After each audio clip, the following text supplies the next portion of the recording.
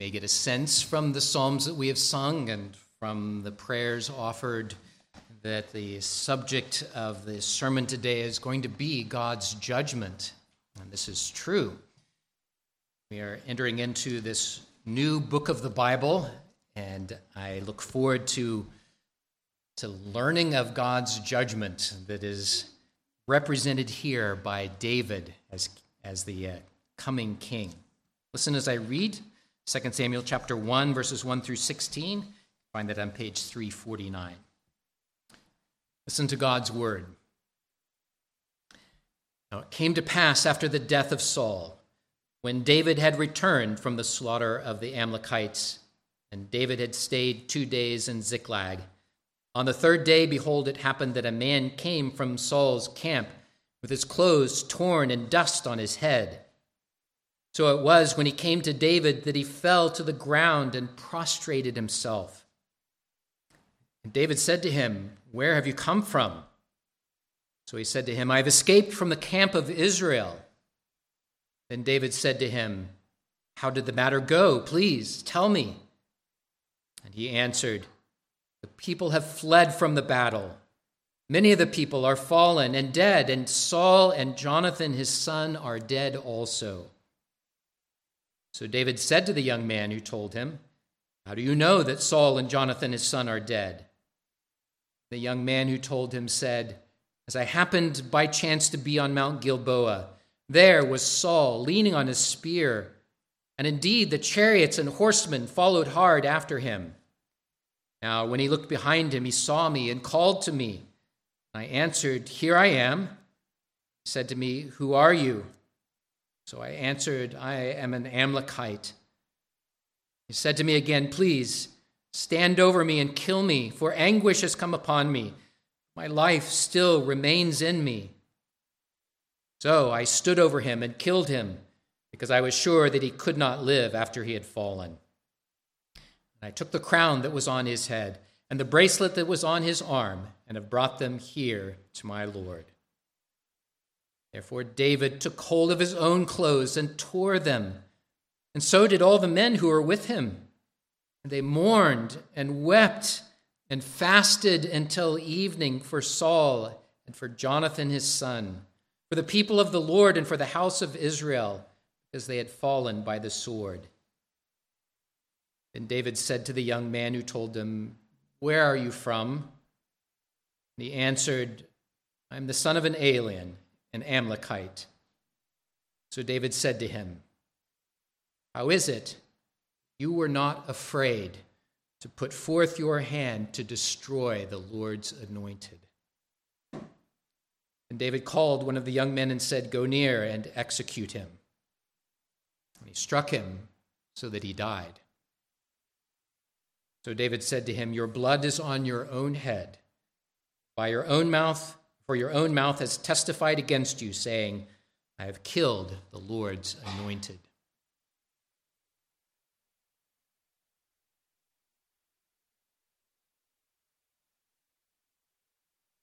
King Saul is dead. You know from the previous text that he fell not by the hand of this Amalekite, but killed by his own hand. 3 of his sons fell with him in the battle as well. The enemy took their bodies and desecrated them. Brave men did go by night, reclaimed those bodies, took them back with them to the land of Israel, and buried them with some shred of honor. Honor, yes, but surely a dark and fearful day for the nation of Israel, for the people of God. Their demand for a king had come to a disastrous end.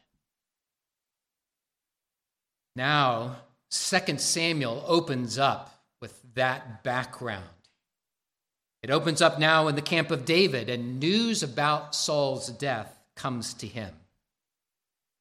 This event immediately confronts us with David and of the fact that he now is the anointed and presumptive king of Israel. And it confronts us with what commentator calls the kingdom principles that David had learned all throughout his life, and that now, not just now, but now come to fruition in some dramatic ways. He is confronted with decisions that he has to make as the anointed king. How will David react to this news? How will he govern his actions since he is now the anointed king? Those questions will be an opportunity for us to see God's redemptive purposes being enacted even before Jesus came. But as I said last week, I want you to hear this, and I want you to read it and to meditate on it in light of the fact that the greater one than David would come. That David stands as a foreshadowing of the Lord Jesus Christ and of the way in which Jesus is governed by the will of the Father.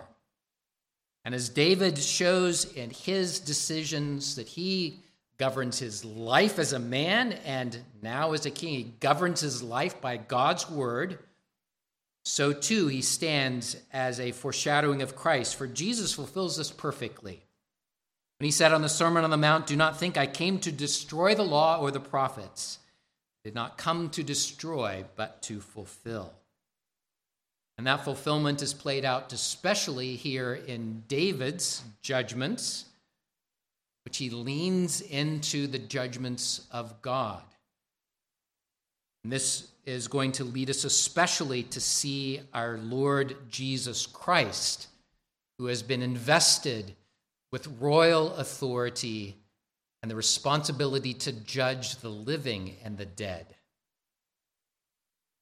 That confrontation will prompt us to see our own sins, heed his call to repent. So we're going to begin with David, trace that to Jesus and the gospel that he gives to us.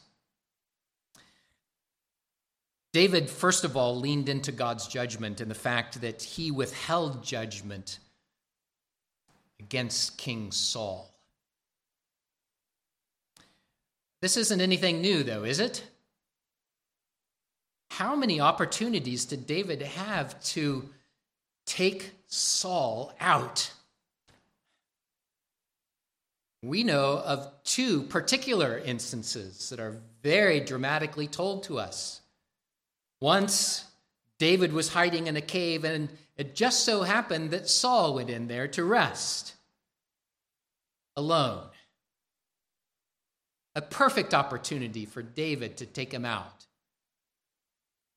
Another time, Saul was pursuing David, and at night they were all had gone to sleep, and the guards were lax, and David and his captains sneaked in Saul's camp. They stood over him while he was asleep, and all of his guards around him were asleep. Another opportunity to kill him. And even his captain said, Look, here's our opportunities. I'll do it for you. They even gave a theological argument. Surely God has given your enemy into our hands. Let me kill him for you. Those circumstances seemed providential, didn't they? But David didn't guide his life on circumstances. He guided his decisions. He guided his life on God's word. And in this case, he understood that God had appointed Saul to be king. By the hand of his servant Samuel, the prophet, God had sent Samuel to anoint Saul to be king. He was the Lord's anointed. Because he was the Lord's anointed, that put Saul in a position of being set apart by God himself. David understood that to be a sacred position, and he honored the office of king, and so withheld judgment against him when he had many opportunities to take that into his own hands. Well, why do I bring that up now? Well, it's because this man from Amalek comes with news of Saul's death. And his news and his underlying motivation really represent the very temptation David was facing all through this experience. And it's what David had resisted up to this point. For David, too, had been anointed to be king. Saul was the anointed king. How do we bring those two together? How could a transition take place between Saul, whom God had anointed, and David, whom God had anointed as well? Well, the question is, would David wait upon the Lord, or would he think that God's plan needed a little help? And that all he needed to do was to grasp the situation that was there in front of him, take matters into his own hands to take Saul out. Amalek comes grasping after this opportunity, grasping after this chance that he saw to ingratiate himself with David. And so the Amalek comes, and in this situation, he seeks God's favor, or David's favor, perhaps even a reward. But this man didn't know David very well. Certainly didn't know the Lord. At worst, he came thinking that he would gain David's favor by saying, "I killed your enemy." In the best possible light, he could have played it this way. He could have said, Saul could have fallen into the hands of the enemy. I was merciful to him by killing him. And here is evidence of that. But again, played to gain David's favor. I tend to think the worst of this situation because of the human tendency to take matters into our own hands. And I find myself a lot in that. Often have we sought to accomplish God's purposes in ways that we think are wise or proper or fall into the circumstances, all the while violating God's will. It is so tempting to think, I've waited long for this. Surely this is the time for me to act. David understood that this was a violation of God's will. Raise his hand against God's anointed. So in David's instance, he would resist the temptation that the Amalek presented before him, resisted the temptation to rejoice, resisted the temptation to reward one who had taken advantage of this situation. Now, ironically, we know, as David didn't know, that this Amalekite was not the one who killed Saul, that he had actually killed himself by falling on his sword. But what David did know, and what's revealed here, is that Saul was dead by this man's hand, and that the Amalekite claimed to have killed Saul, the Lord's anointed, something that David steadfastly resisted, even though it was to his own hurt. And in doing so, David was leaning in to the fact that God is the judge in this situation. He had no right or authority to lift up his hand against King Saul. And that's evidenced, secondly, here by what David does next. And it might surprise you. It says that David took hold of his own clothes and he tore them. That was a sign of great grief in David's day. he and all of the men that were with him. It says that they tore their clothes, they mourned and wept and fasted until evening for Saul and for Jonathan his son, for the people of the Lord in the house of Israel, because they had fallen by the sword. I want you to notice something here in the way the book, the narrator tells this story. There's a very Hebrew structure to the passage here that places what is most important right in the center so that it gains your attention. And right here in the center is David's mourning for King Saul and for the house of Israel. That's what is set in front of us as the most important aspect of this passage. And humanly speaking, this is very surprising, isn't it? Let's just remember what Saul had done to David. Saul had hunted him like a dog, intent on killing him.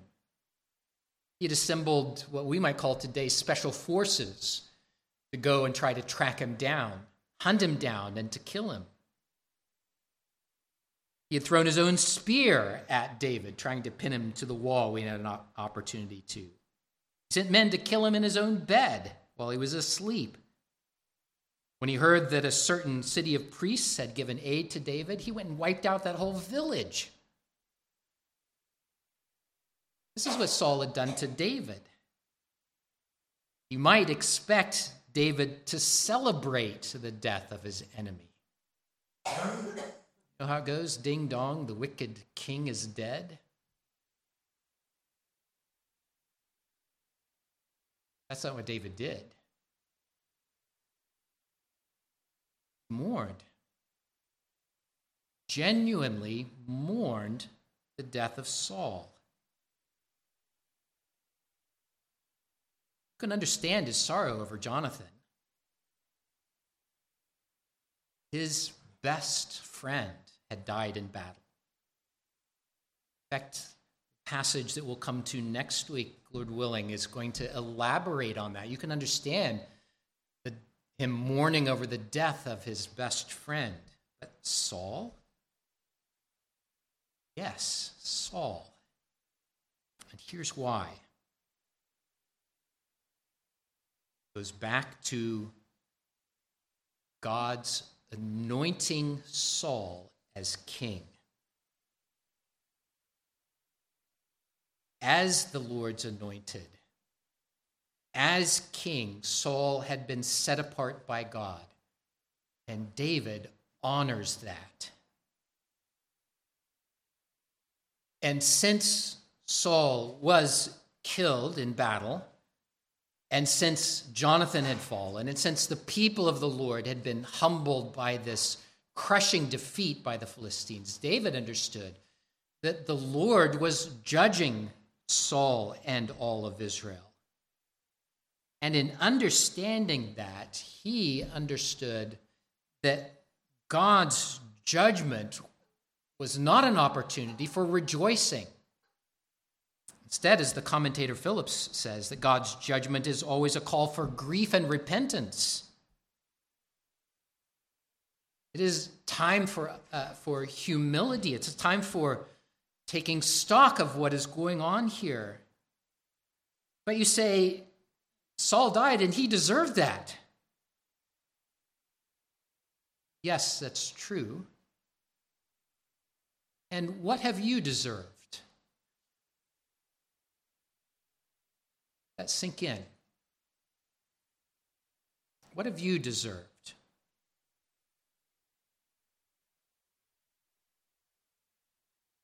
David, at his reaction, falls in line with his conviction, was that the Lord was judge,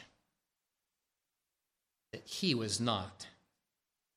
So he would not assume the right to execute judgment on Saul. And when that judgment fell, he grieved over that, understanding the judgment of God being displayed.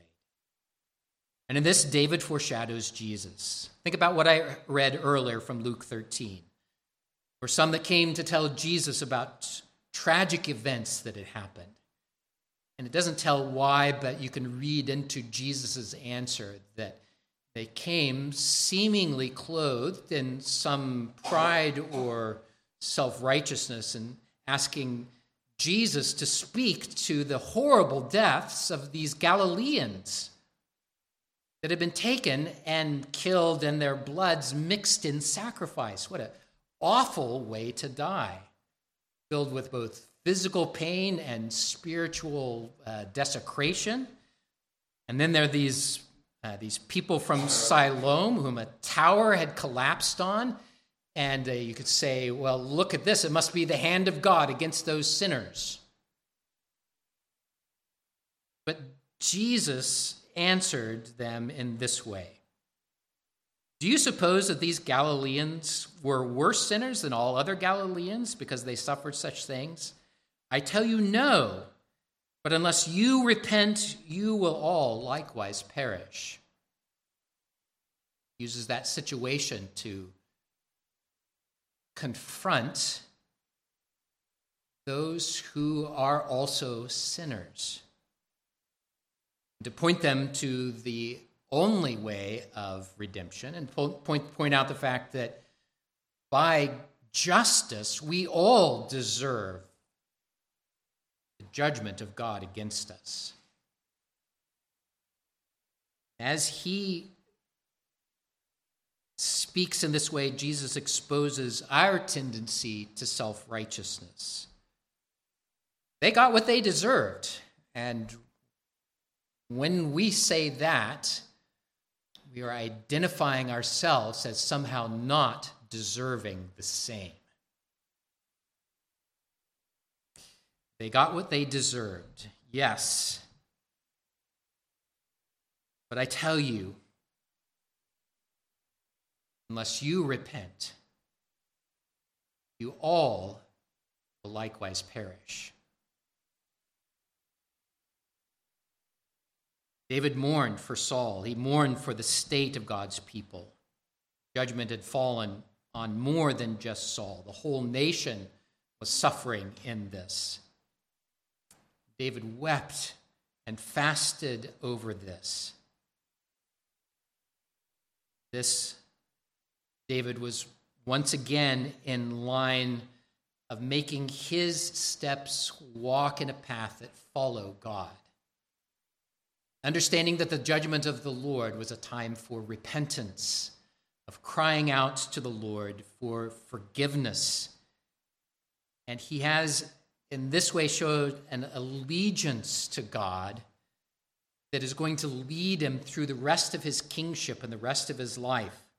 An allegiance that recognizes that God alone is the righteous judge. Let me pause and just apply that to ourselves again.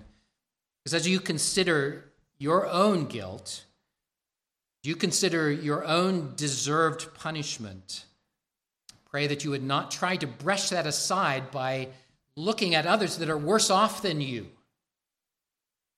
but instead acknowledge who you are in God's eyes. Humble yourself under the mighty hand of God with tears and repentance, with fasting and crying out to him that he would forgive. And even as you consider the state of God's people, don't just moan about those that are wayward and those that are oppressing, but instead weep and fast and pray for us, for them, for you. God would show you mercy. Which leads us to David's third and final demonstration of leaning into God's judgment. Having mourned, David returns to the Amalekite and says, How was it that you were not afraid to lift up your hand to destroy the Lord's anointed? There is the kingdom principle in a nutshell, isn't it? This is what was governing David through his life. The Lord had anointed Saul as king. Saying it again, aren't I? Because this is important. God had set him apart to serve. David would not lift up his hand against him. To do so would be sacrilege. the punishment for that sacrilege would be death.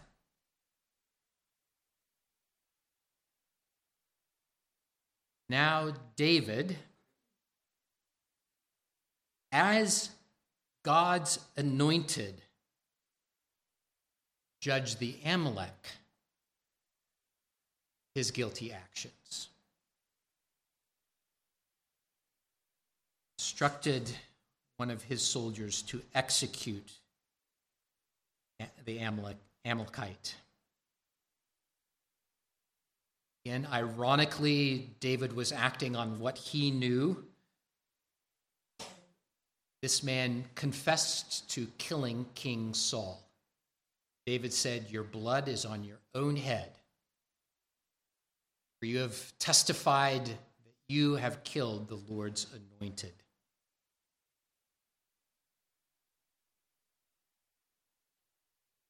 It's pretty harsh, hear you thinking or saying.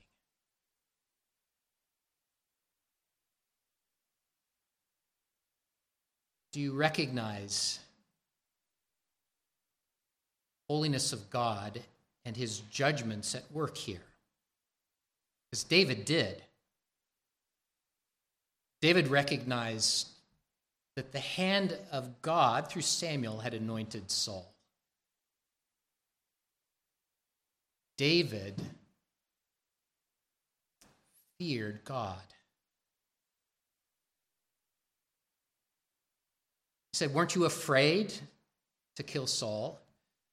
This is the right kind of fear. David saw what the Lord was doing and honored, as I've said, at least the office. And it didn't change that Saul was his enemy, and he laments that, and he cries out to God for deliverance. But over and over again, David honored the king, and in so doing honored God. One other commentator puts it this way: if we think David's death sentence on the Amalekite was excessive or harsh, we fail to realize how holy is the anointed king of God's people. Moreover, we forget that in God's judgment, wages of sin is death.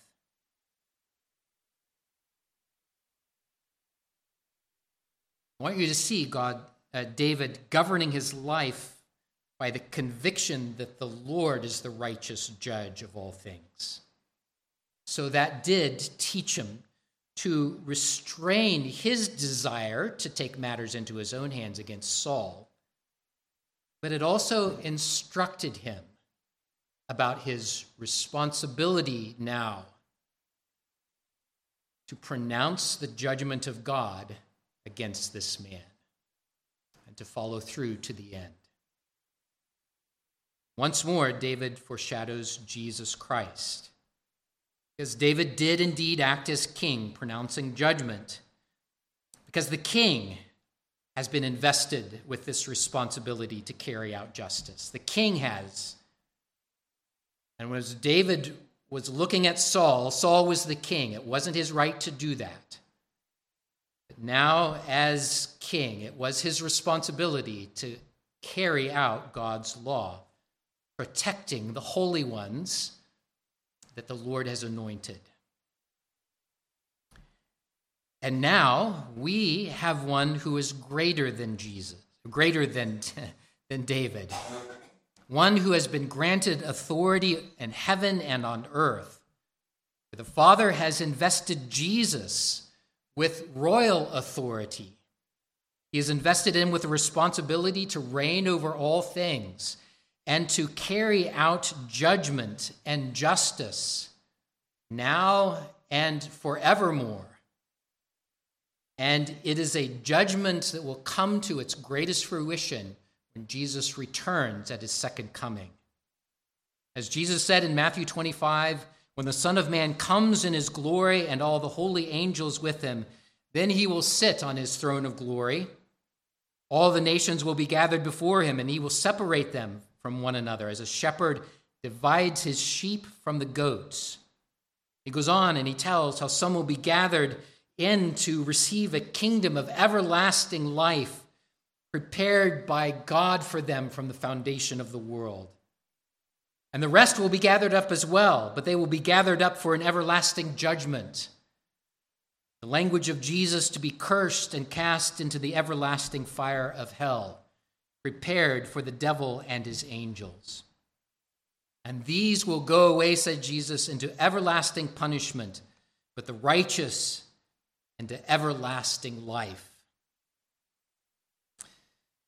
What I would have you see from David is that he exemplifies God's judgment, not his own, God's judgment. Surely the God of all the earth will indeed judge righteously. God's judgments are awesome. They are frightening.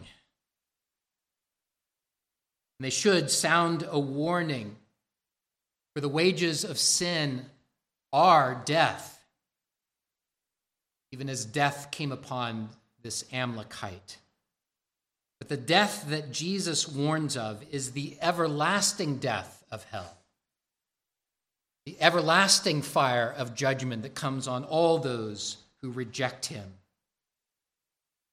For the wages of sin is indeed death. But the free gift of God is eternal life in Christ Jesus our Lord.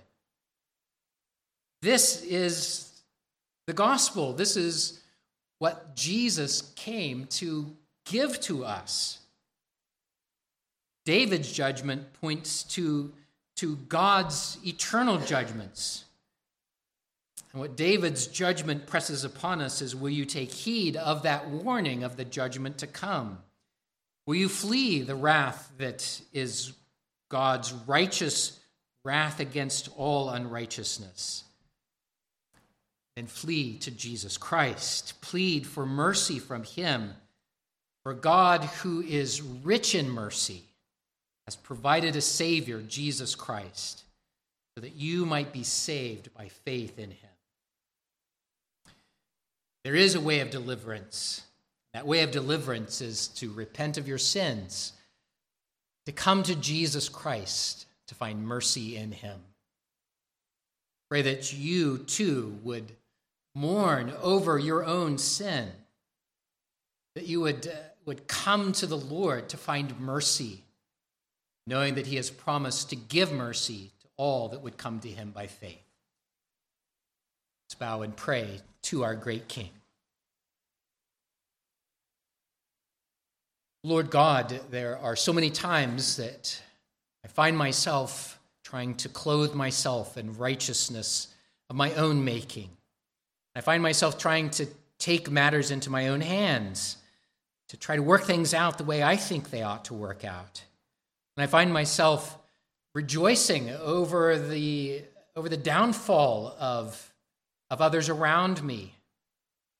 I'm convicted, O Lord, by a passage like this that understands that your judgment is an opportunity, is a call to grieving and repentance myself. So, Lord, I pray that the warning of David's judgment as he leans into your judgment, pray that that warning would be taken to heart by each of us, that daily we would preach that gospel to ourselves, that we are not saved by our own righteousness, we're saved by the mercy of God in Jesus Christ. Pray, O Lord, that we would cast ourselves on that mercy each and every day. Lord, you are a righteous judge. You are also a merciful Savior. So we thank you for that Savior, Jesus Christ. In his name we pray. Amen.